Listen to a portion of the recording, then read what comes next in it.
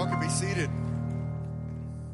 You know, Pastor, as Valerie mentioned, Pastor's off having fun with a whole bunch of radio broadcasters around the country.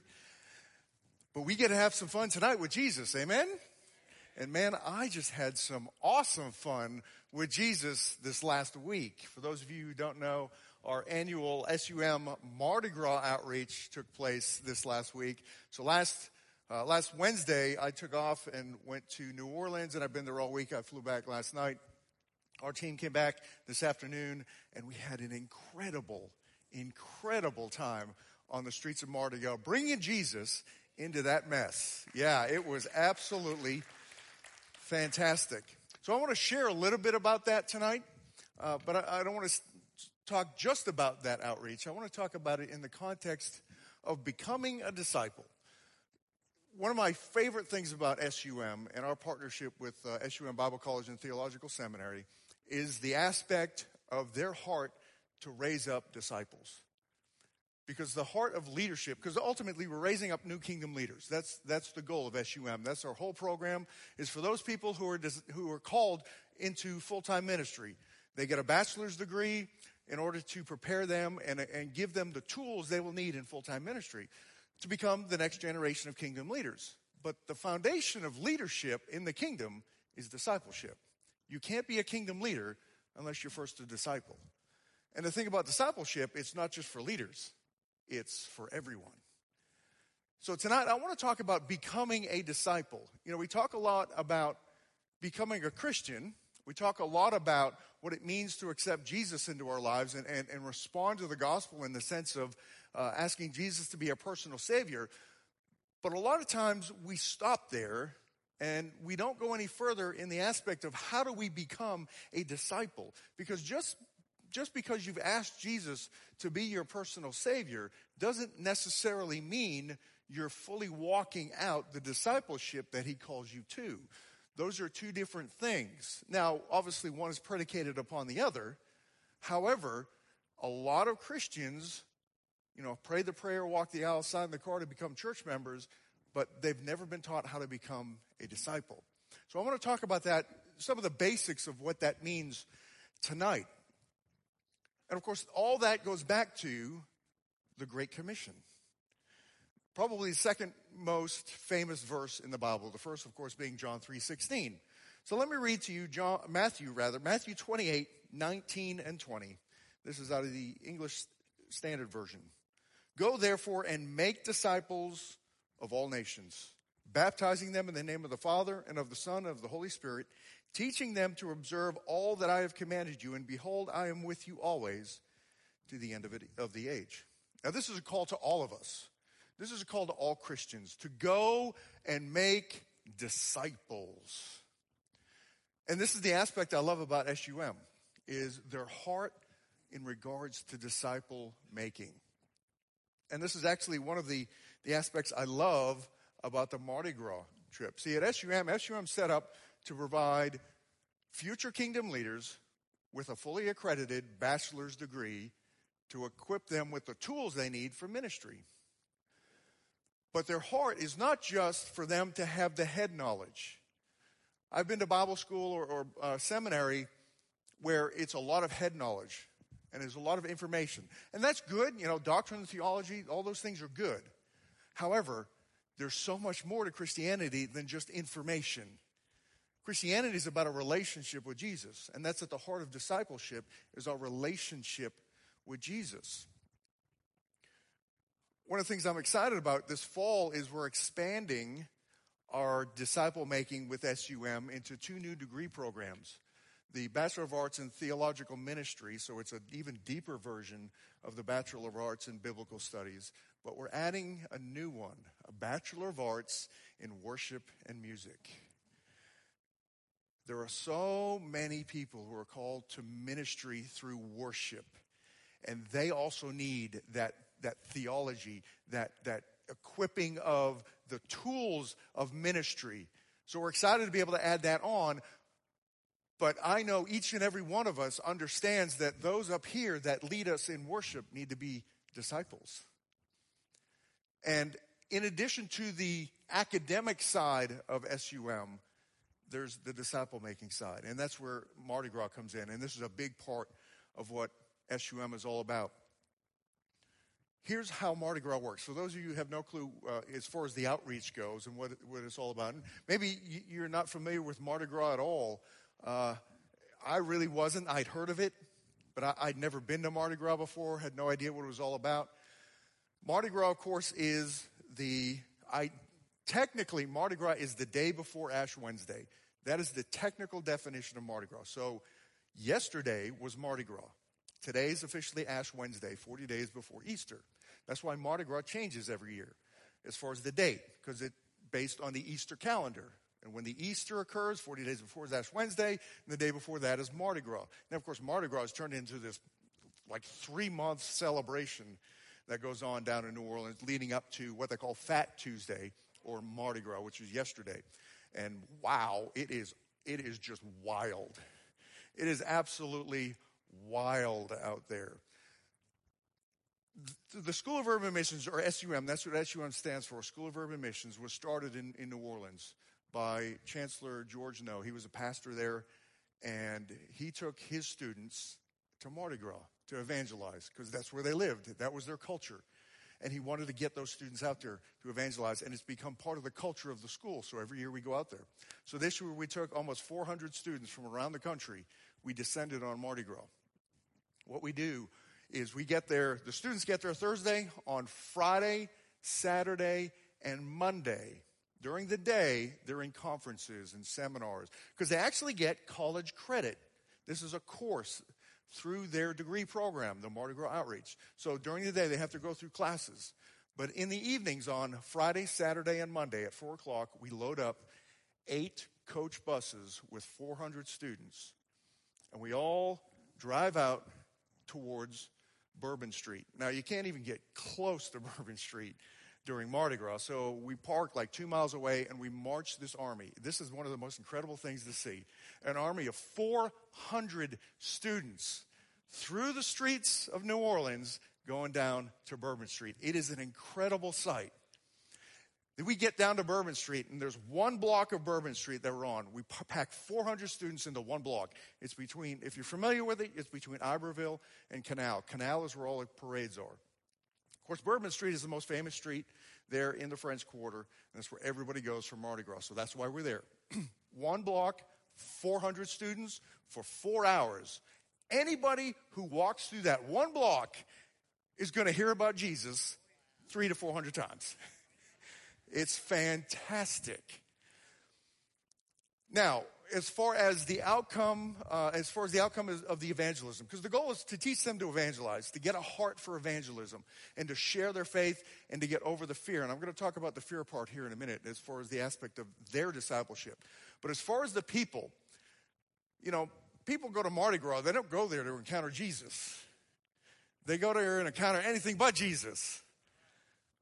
But if they walk through that one block of Bourbon Street, which almost everybody does, because after the parades are over, they all flood down Bourbon Street, and then they continue down Bourbon Street for all that other stuff.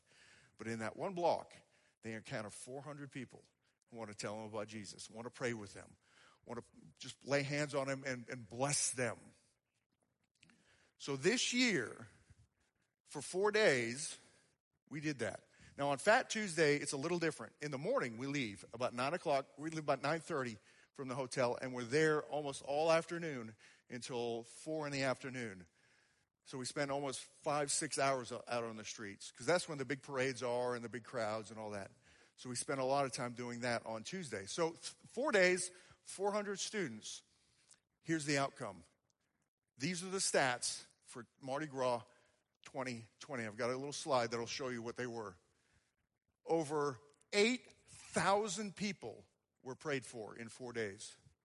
Over 479 salvations.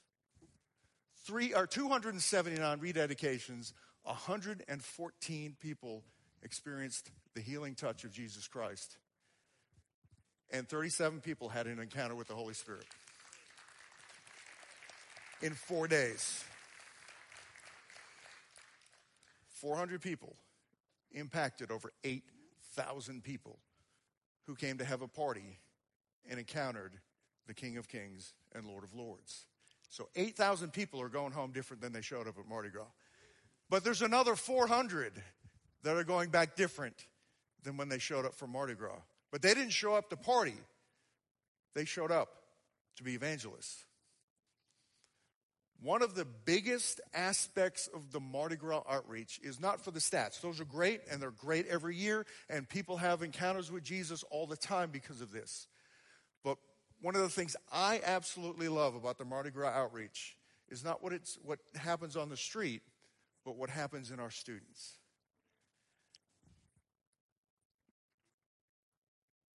"18, 20, 30 years old, going out into the middle of Mardi Gras. You have no idea what's going to happen. And I guarantee you, even though we had the opportunity to minister to over 8,000 people, we probably saw close to 30,000 people flow through those streets in 4 days.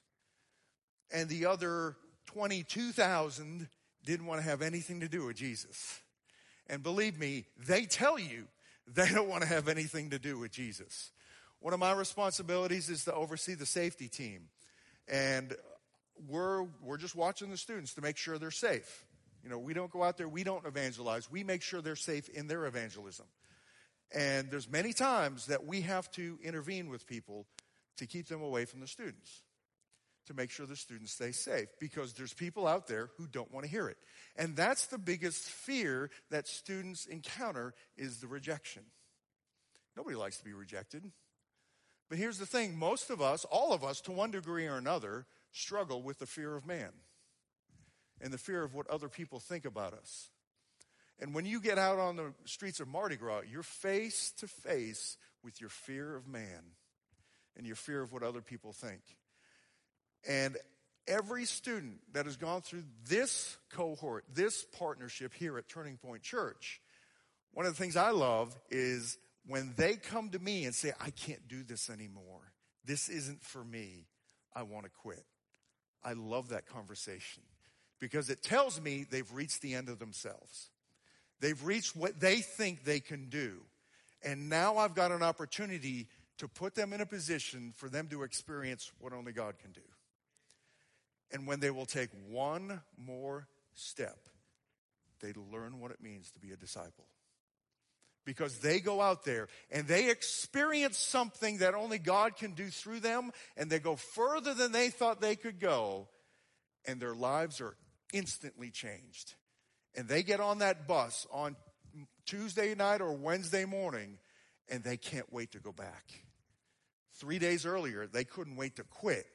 Now they can't wait to come back because they had an encounter with Jesus. Because they experienced the power of the one who is in them to a degree they had never experienced it before, and it radically changed their life. I'm thoroughly convinced you cannot be a fully committed disciple of Jesus Christ until you experience something beyond yourself, or the someone who's in you who's beyond yourself. That's what I love about Mardi Gras, and I see it all the time. And I love going to Mardi Gras because I know at some point somebody's going to need to have that conversation to say, hey, there's somebody in you who can do what you can't. That's what discipleship is all about. And in the church today, we need a new generation of disciples. When I say generation, I'm not talking necessarily about age. What I'm talking about is a generation of disciples who are no longer just converts, who are no longer just participants in a Sunday morning service. They have had an encounter with Jesus that's taken them beyond themselves, and they now have a new level of trust and want to not just quit, but they want to quit themselves and allow Jesus to be himself through them. Because that's what happens in that encounter at Mardi Gras, is they come to the end of themselves and they quit on themselves in the sense of quitting their own ability and allowing God to manifest his ability. That's the type of generation we need in the church today. Because there's no doubt in my mind, there is a great move of God yet to come. There is another great awakening that is yet to come. But it's going to require a new generation of disciples. We've developed this consumer mentality in the church over the last 20, 30, 40 years where it's about getting something from God rather than giving up myself to God. There's a big, big difference. You know, when I go to Walmart, I go there to consume the goods they sell. I don't pick up a mop and start mopping the aisle. And right now, in the church in general, throughout this country, we have a bunch of consumers. We don't have a bunch of producers. We don't have a bunch of people who are kingdom leaders. We need a new generation of disciples in this country that are not just full-time ministers, but they're just disciples. The Lord changes the world through his disciples. That's plan A. That's what the Great Commission is all about. It's plan A, and there is no plan B. And I'm telling you right now, God is in the process of raising up a new generation of disciples. And each one of us has the opportunity to say, here am I, send me. I want to be part of that new generation. And again, this has nothing to do with your age. I don't care if you're 8 or 80, it doesn't matter. You can be part of this generation that is yet to come of new disciples that God is raising up right now in this country, in the church in this country. So let's talk about what a disciple is. What is a disciple? Because we know what a convert is. We know somebody who accepts Jesus as their personal Savior, has been converted to Christianity, has risen from death to life. The old has passed away, behold, the new has come, as Paul says. If any man is in Christ, he is a new creation. But what about discipleship? Discipleship is predicated, of course, it's founded on the gospel in the sense of salvation, but there's so much more to discipleship than just salvation. Because ultimately, the core of discipleship is not how much you know about Jesus, it's how much you obey Jesus. That's what discipleship is all about. I don't care if you have a doctorate from the most prestigious theological seminary in the world. If you're not obeying Jesus, your knowledge does not make you a disciple. And one of the things we tend to do in the church is we value knowledge over obedience. And that's just not true. That is not what Jesus values. You don't have to be a theological scholar to be a disciple. You don't have to memorize the entire New Testament to be a disciple. You just got to obey what you read. That's it. That's what God's looking for. And that is at the heart of discipleship. But obedience is not just a matter of following the Ten Commandments in the sense of those types of things. It's a matter of surrendering your life to God, because there's things that God's going to call you to do that are not listed in the Bible. And I don't mean sin. We have a member here at Turning Point Church who was a principal in Fort Worth ISD for many years, and the Lord came to her and said, you know, when you retire, I want you to sell everything you have and move to Africa. You know where she's at? She's living in Africa. She retired, she sold everything she had, and she is now living in Africa, ministering to Muslims. That's the type of obedience I'm talking about. There was no verse in the Bible that says, sell everything you have and move to Africa. But she did, because the Lord called her to do that. Because she's a disciple. She heard God's voice and obeyed. That's what we need in the church today, is people who are willing to obey. And yes, the Bible has the basic stuff. But again, there's no verse in the Bible that says, hey, I want you to give $10,000 to this ministry. I want you to go take this job because there's something I have for you to do at this company. I want you to go do this thing for your neighbor, whatever it is. There's no verse that says that.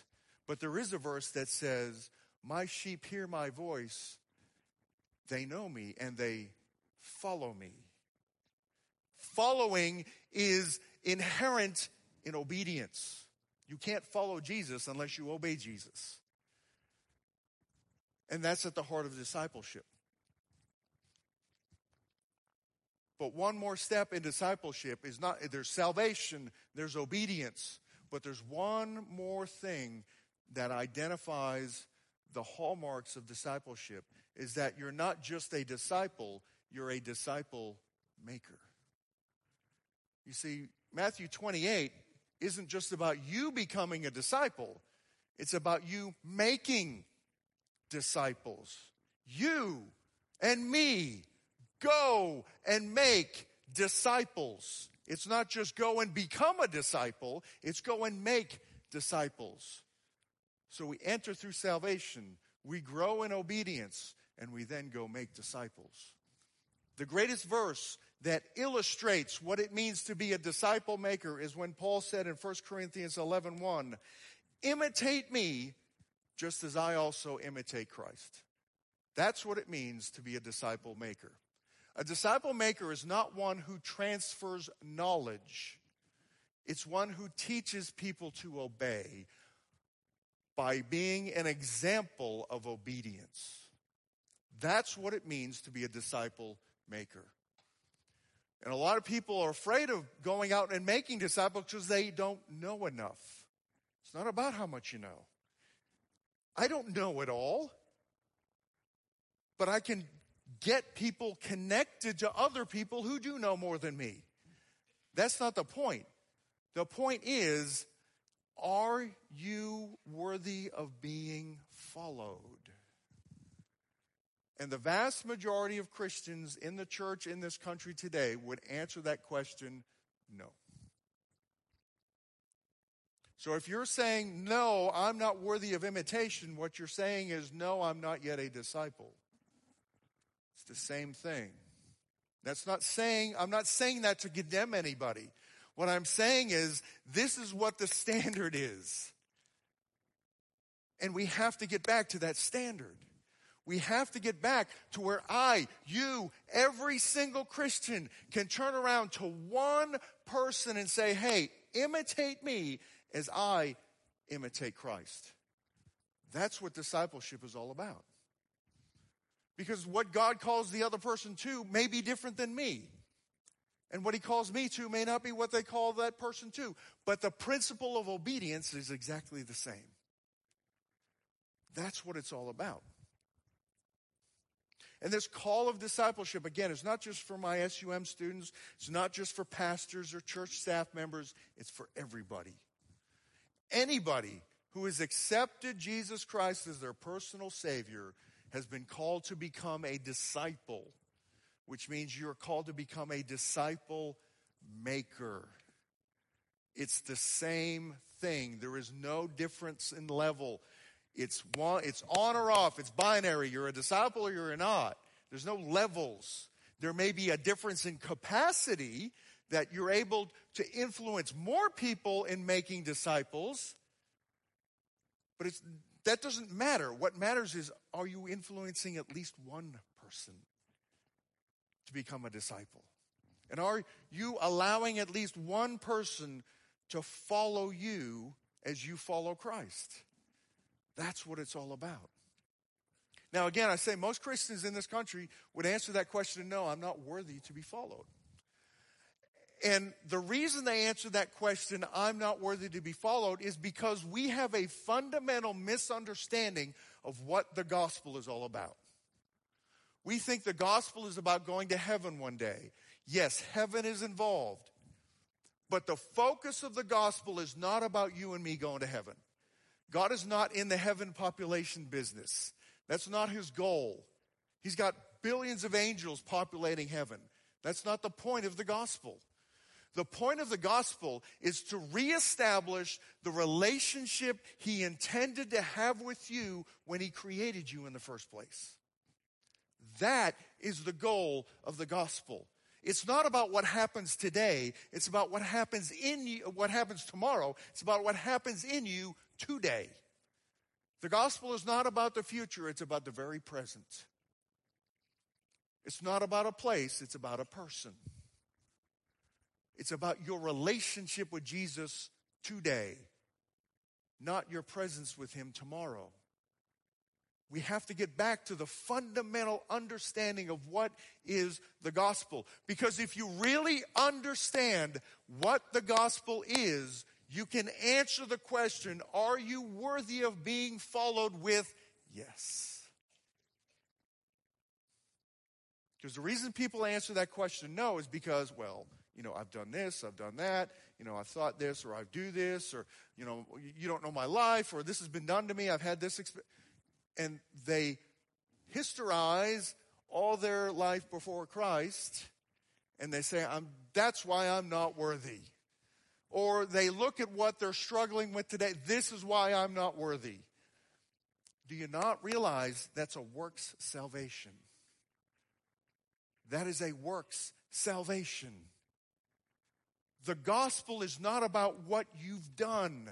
It's about who you've become in him the second you said yes to Jesus. It comes down to an identity issue.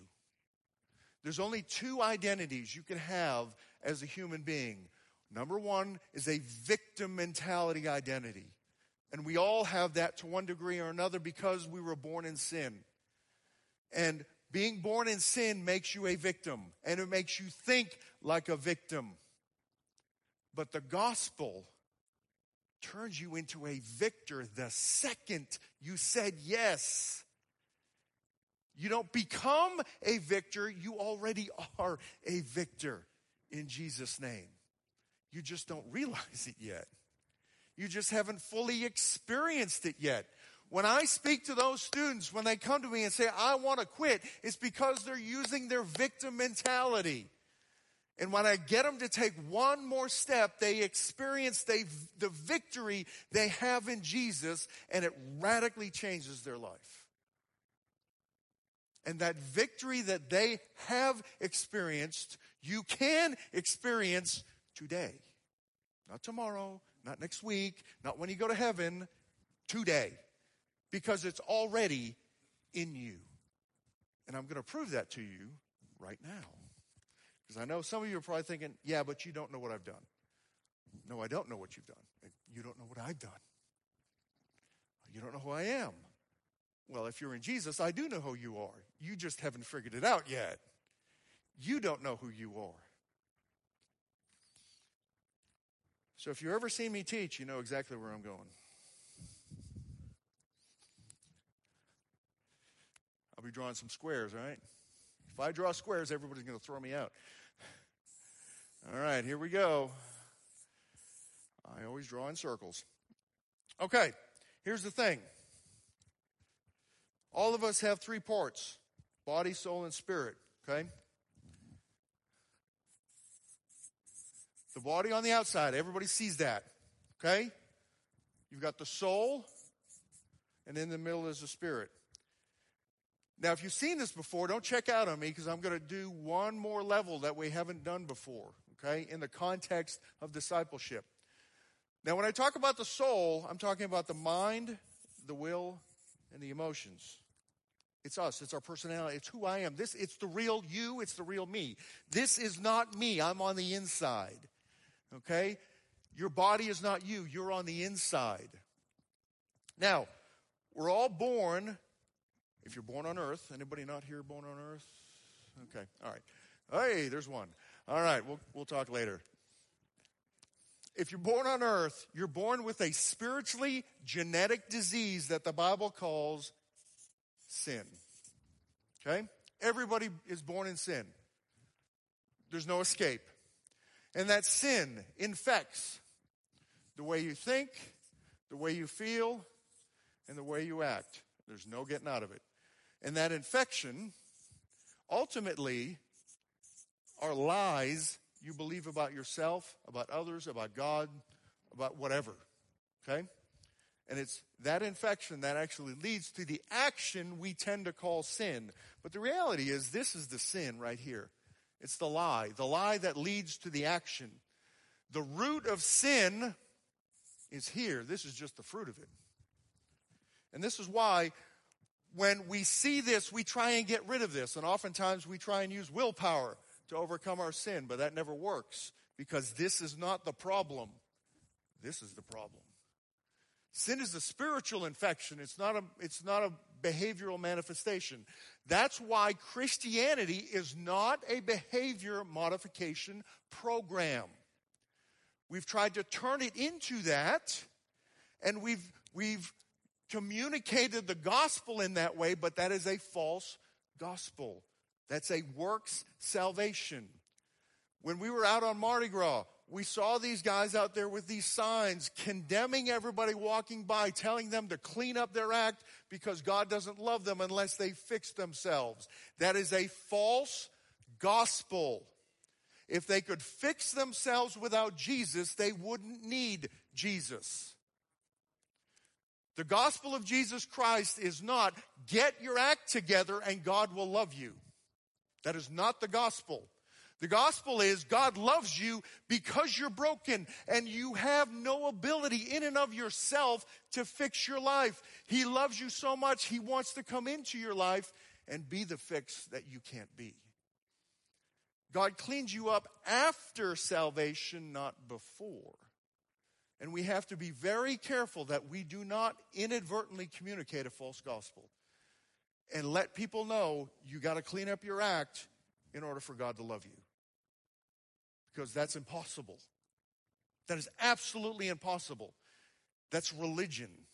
And we also have to make sure we also don't tell ourselves a false gospel that after we come to know Jesus, that okay, now Jesus has loved us, now I still got to fix my act.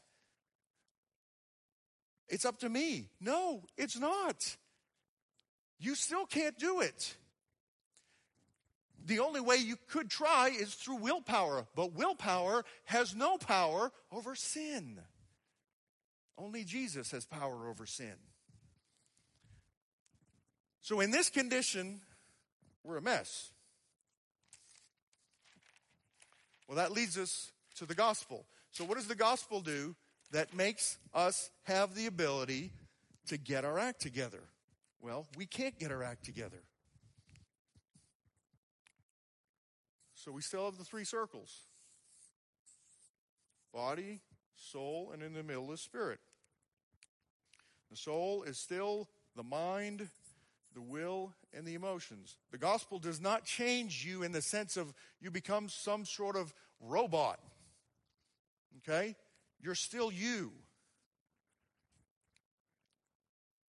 But that sin core that was in there on the other circles, the gospel, what it does is it's called the great exchange. Theologians call it the great exchange. Jesus takes that sin core out and he replaces it with his truth, which is righteousness. If any man is in Christ, he is a new creation. He who knew no sin became sin for us that we might become the righteousness of God in him. So we become, through the power of the Holy Spirit. We become righteous through the power of the Holy Spirit. This is why I can tell you right now, you have been made worthy by Jesus. And it has nothing to do with all this stuff. It has nothing to do with that. It doesn't matter how many X's are out here or how much sin was manifest in your life before, as long as this is here. That's what counts. Now, after salvation, Jesus takes the sin core out. However, we've still got those X's in here because, if I go shake somebody's hand, they've got the flu, I touch my eye or my nose or my mouth, I infect my body, I can go wash away the source of that flu, but I still got to deal with the infection. Jesus washes away the source of that sin, but we still have to deal with the infection. What is the infection? It's the lies we believed all our lives about ourselves, about others, about God, so on and so forth. That's why as a Christian, I can still sin, so to speak. That's why those actions, sometimes God removes some of those actions immediately. And I've heard people say, I've heard people, they give their testimony of this immediate deliverance. They were addicted to drugs or alcohol or whatever, and God radically changed their lives. I've never met somebody who could testify that God radically changed their lives where everything was gone. You only hear of the one or two things that are gone. They don't tell you about all the other stuff. Not that doesn't diminish the testimony by any stretch of the imagination. It is still a miracle. However, there is no person on earth, there is no Christian on earth where God has radically removed everything and they're walking in perfect obedience and submission to God. That person does not exist.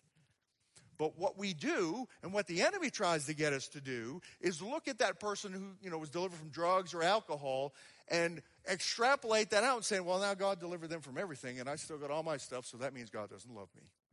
And I'm really just not good enough. I'm just not worthy. That is a lie from the enemy.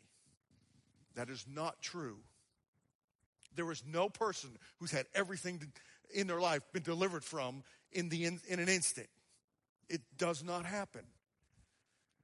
Again, that does not diminish the miracle of the deliverance. But there's a process of discipleship that God uses to develop you to overcome other things in your life. So, this is where we are. Here's where the transformation part comes from. It's the power of Jesus to transform our lives. We got to get this righteousness into our soul, because we understand the lie, we just don't know the truth yet. The lie is, I'm not good enough. The truth is, you've been made worthy. So we need to get this out to combat this. Because when this goes, guess what goes with it? The fruit of sin goes with it. How does that happen? I'm not going to spend a lot of time on this one. I've done this in the past. But that's where the Word of God comes in. Hebrews 4:12. The Word of God is living and active. It's spiritually alive. And as you get the Word of God in you and you're feeding your spirit, it gets that truth out. The Word of God is living and active, sharper than any two-edged sword, dividing between soul and spirit, and is a revealer of the thoughts and intents of the heart. Here's what happens. When you get the Word of God in you consistently over time, it begins dividing between the truth that's in your spirit and the lie that's in your soul. And it reveals what that lie is, compares it with the truth, and now you have a choice. Which one am I going to believe? As you get into the Word, it begins bringing those lies to the surface, not to condemn you. See, a lot of people get mixed up. The more they get into the Word and the closer they get to Jesus, the more sin they begin to see in their life. Go, wow, I really am a loser. No, you're not. This is the normal part of Christianity. It's the normal part of discipleship, for God to bring the stuff out that's under the surface, for Him to reveal it to you. He already knows it's there. It's no surprise to God. It may be a surprise to you, but it's no surprise to God. And He brings this to the surface to say, hey, this is in you. I want to get it out. It's like a spiritual x-ray. If you go to the dentist and the dentist takes an x-ray of your teeth and there's a cavity in one of your teeth, and the dentist puts that x-ray up on the big chart there and points out the cavity and says, boy, are you a loser. You got a cavity. What's wrong with you? You need a new dentist. Because that's not the point of the dentist. Or if your doctor does an x-ray of your lungs and he circles a big spot on your lungs and goes, wow, what a loser. What's wrong with you? You need a new doctor. Because that's not the point of the doctor. The point of the doctor is to identify the problem in order to diagnose for healing. And the great physician identifies the problem in our soul to diagnose for healing. And too often we allow the enemy to whisper into our ears, look what's wrong with you. Boy, are you a loser. And we listen to the voice of the enemy instead of the voice of Jesus that says you've been made worthy. Because when we understand that we are righteous and nothing here can change it, we are now positioned to allow God to reveal what is here in a way that it no longer affects our identity. And that's where I want to go here in the last few minutes we have together, is I want to talk about identity.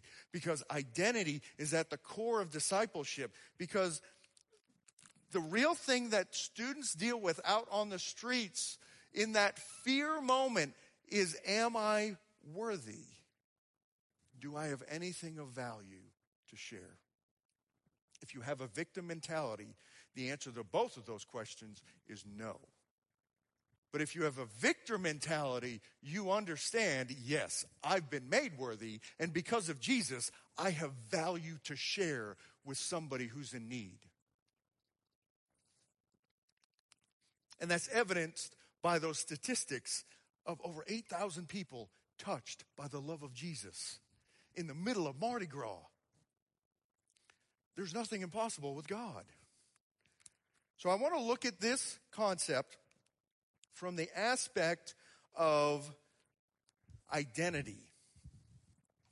Because identity is at the core of discipleship. You cannot walk in the fullness of discipleship until you understand your identity in Christ.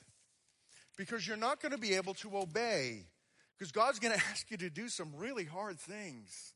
Like go to Mardi Gras and stand out in the middle of Bourbon Street with a bunch of drunk, naked people and say, Jesus loves you. You want me to do what? That's kind of crazy. God's going to come to you and say, hey, I want you to sell everything and move to Africa. What? That's kind of crazy. But there's people in this church that have done both. So how do we get ourselves into a position where we hear the voice of God and we just obey? We just obey. Because we're not afraid that we're not good enough and we have nothing of value. So the three circles are still in play, but I'm going to label them a little differently. You know, we have body, soul, and spirit on the other one. This one I'm going to talk about behavior, character, and identity. Now, on the outside of behavior, out here, outside the circles, is actions. Okay, this is what we all tend to focus on, is the actions. I just want to stop doing something, or I want to start doing something. And, you know, the motivational speakers, I'm not against motivational speakers in and of themselves. I'm not a big fan of preachers who want to be motivational speakers. But motivational speakers have a place, and, you know, you get motivated and all that. I loved Zig Ziglar. He was one of my favorite, very strong Christian. But here's the thing about with motivational speakers. They want to work from the outside in. They work on habits and, routines and all this stuff, and say, you know, your habits will develop your character, and then your character develops your identity. And that's just not the truth. It's the other way around. The core of behavior is character. If you want to change your behavior, you've got to change your character. It goes this way, not the other way. So if you want to change your behavior, you got to change your character. But the core of character is identity. You will never consistently believe or act in a manner that is inconsistent with how you believe yourself to be. When the 7 sons of Sceva encountered the demon and tried to cast them out in Jesus' name, because he said, hey, you know, come out in the name of Jesus, whom Paul preaches. And the demon turned to them and said, well, okay, Jesus I know. Well, that's a no-brainer. Paul I know, which is a pretty interesting statement. But who are you?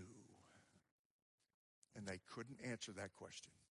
And you know, the enemy asks us that question all the time. Just who do you think you are?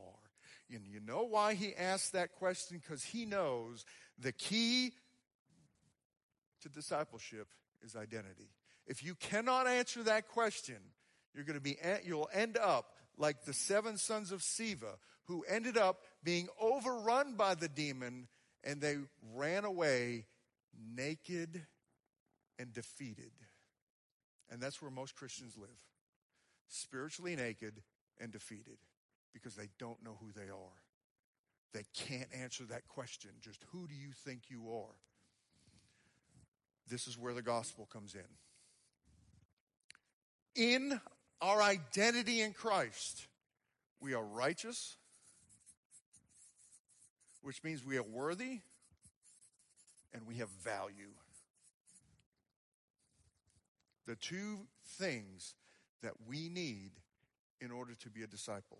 We need to know we're worthy, and we need to know we have something of value to share with other people. It has nothing to do with our actions. It has nothing to do with our past. It has nothing to do with how I feel about myself. It has everything to do with the truth of the gospel of Jesus Christ that says you have been made worthy and you have value.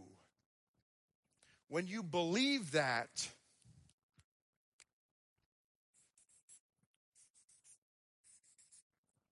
it changes the way you think, the way you feel, and the way you act. Your mind, your will, and your emotions. Which is the foundation, ultimately the will, is the foundation of behavior. And behavior leads to your actions. If you want to obey Jesus when he comes to you and says, hey, this coming Halloween, I want you to go with a group to downtown Fort Worth, stand outside one of the haunted houses and witness to people. Because we've got a group that does that. They do it every year. And the Lord comes to you and says, hey, I want you to go with that group and stand outside the haunted houses downtown Fort Worth and just tell people how much I love them. Now you got to answer a question. Do I feel worthy enough to do that? And do I have anything of value to share with somebody else? Your response to that, now I'm not saying everybody's supposed to do that. That's not my point. But your response to God when he comes to you and says, hey, I want you to go do this, is going to poke at your identity every single time. Every time. I've had people come to me and say, God told me I was supposed to go to Bible college 5, 10, 15, 20, 30, 40, 50 years ago. But I didn't do it. Why not? I didn't feel worthy. I didn't think I was good enough. I've had people come to me and say, the Lord called me to be a pastor 10, 15, 20, 30, 40, 50 years ago. I didn't do it because I didn't feel worthy. I didn't feel good enough. I didn't think I had anything of value. And they're basing that decision not on the gospel, but on their actions or on their ability to overcome sin. And those two things will never lead you to feeling worthy or having anything of value, because those things will always fail. But Jesus will never fail. Jesus will never fail. And Jesus will never call you to do something he hasn't given you the ability to do. But it will require you to step out beyond your own ability. It will require you to step out in faith. There's a big difference between the Red Sea and the Jordan River. If you remember the Red Sea, when the Israelites came to the Red Sea, they had just left Egypt. They're faced with the Egyptians behind them and the Red Sea in front of them. They were stuck. They couldn't go anywhere. God literally boxed them in. And there's going to be times in your life when God's going to box you in. And he's going to do it on purpose. Just like he did it with them. The place that they went to was called Pi Hahiroth. There's going to be times when God leads you to a Pi-hahiroth place where you cannot move. You can't go back and you can't go forward unless God does a miracle. And that's where they were. They were at Pi-hahiroth. They were stuck. And God did a miracle. This is a picture of salvation. We're stuck. We can't go back and fix our life, but we can't go forward and go on with God on our own. So there they are, staring at the Red Sea, and God opens the Red Sea, and they walk through on dry ground. He does an absolute miracle. That is the picture of salvation. They did nothing to make it happen. They had no hand in it whatsoever. God did the whole thing for them. That's salvation. Jesus did everything that we couldn't do, and we had no hand in it. He initiated it, He fulfilled it, and He completed it all by Himself. That's what salvation's all about. But 40 years later, when they reached the edge of the Jordan River. Now, the Jordan River is not like the Trinity River here. It's not this little brook. You know, it's not like this flowing, nice, peaceful, I'll just step right across. No, this thing is huge. And it was at flood stage. If you've ever seen the pictures of rivers during major floods that are wiping out entire cities, that, you know, it's got the big sign, turn around, don't drown. You know, they're staring at the sign and there's the flood. And you know, God's saying, I want you to cross. But this time, it was different. At the Red Sea, God opened the Red Sea and then told them to step in, because salvation is done completely by God. He wants you to act on His obedience. Jesus' obedience to the Father. But at the Jordan River, God said, you step in first, then I'll open it. He required the priests to go into the river while it was still flowing before He opened the way.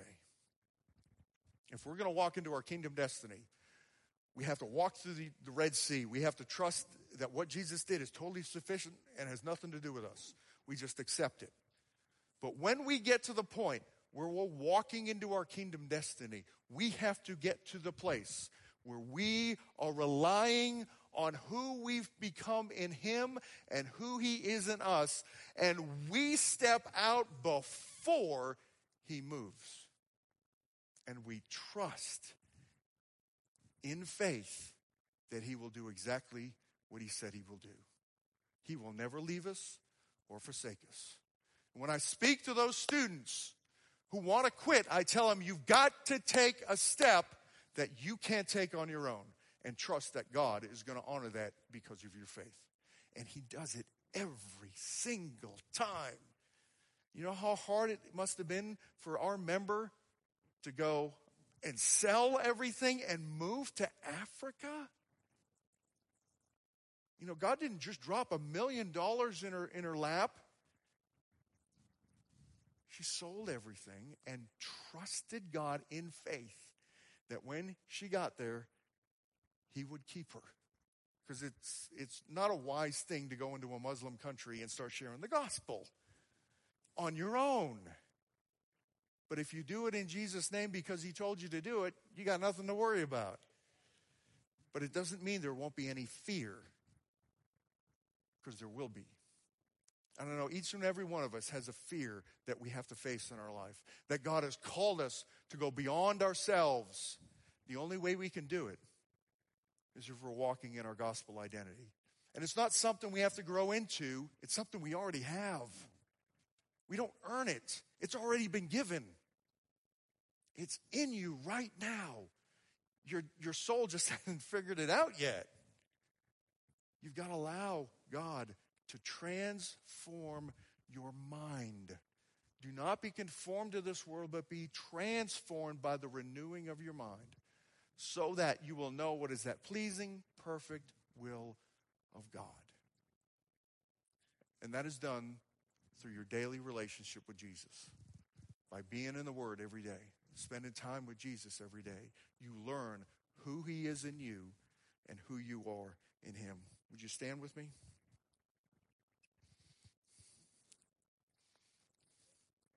So as we close, I want to challenge you tonight to make a couple of decisions.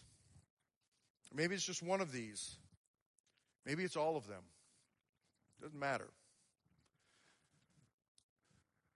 God knows your heart, you know your heart, and you know where you are in your walk with the Lord. So as we close, here's the 3 challenges I make to you. Number 1, if you tonight realize, you know what, I'm a convert, I'm a Christian, but I have not become a disciple yet. I want you to make a commitment to Jesus tonight to allow him to transform your life into a disciple. And a disciple is somebody who's accepted Jesus, obeys Jesus, and makes disciples. And says of themselves, I am worthy to say, imitate me as I imitate Christ.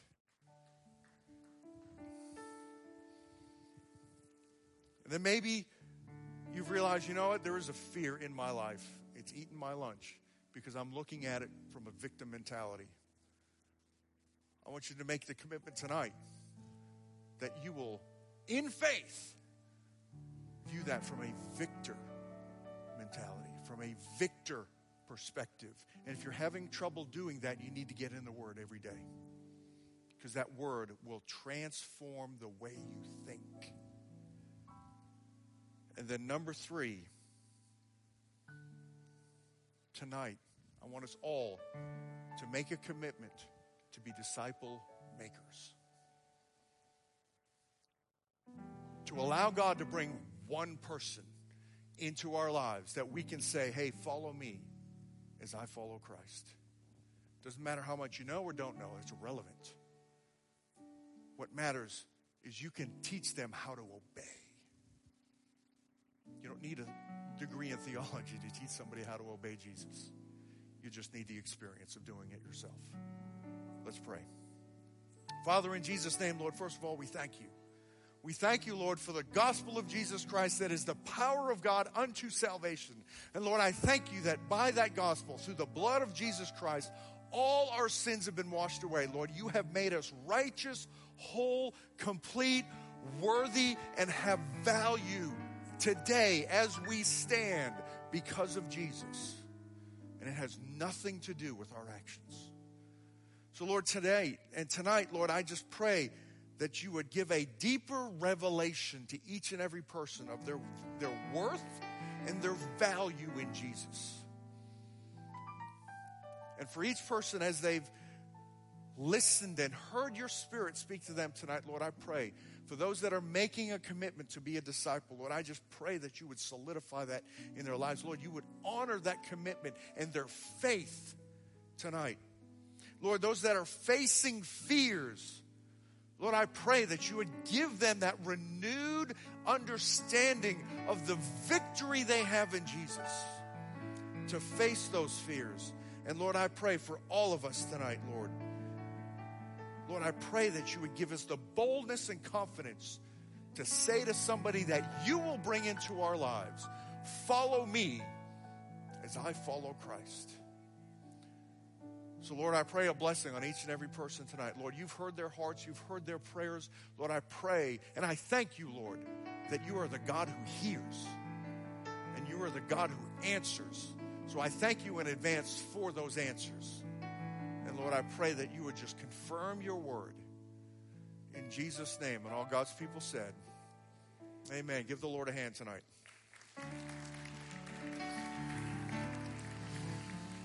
All right, guys. I believe in you because Jesus believes in you. Okay? So when you walk out those doors, I return you to your regularly scheduled lives already in progress. But when you walk out those doors, don't walk out as a victim. Walk out as a victor in Jesus' name. So this Sunday, Pastor Sonny Knatzer, you don't want to miss it. The next week, Pastor will be back from the National Religious Broadcasters, and we will continue on in his series. We love you guys. Y'all have a great night. God bless.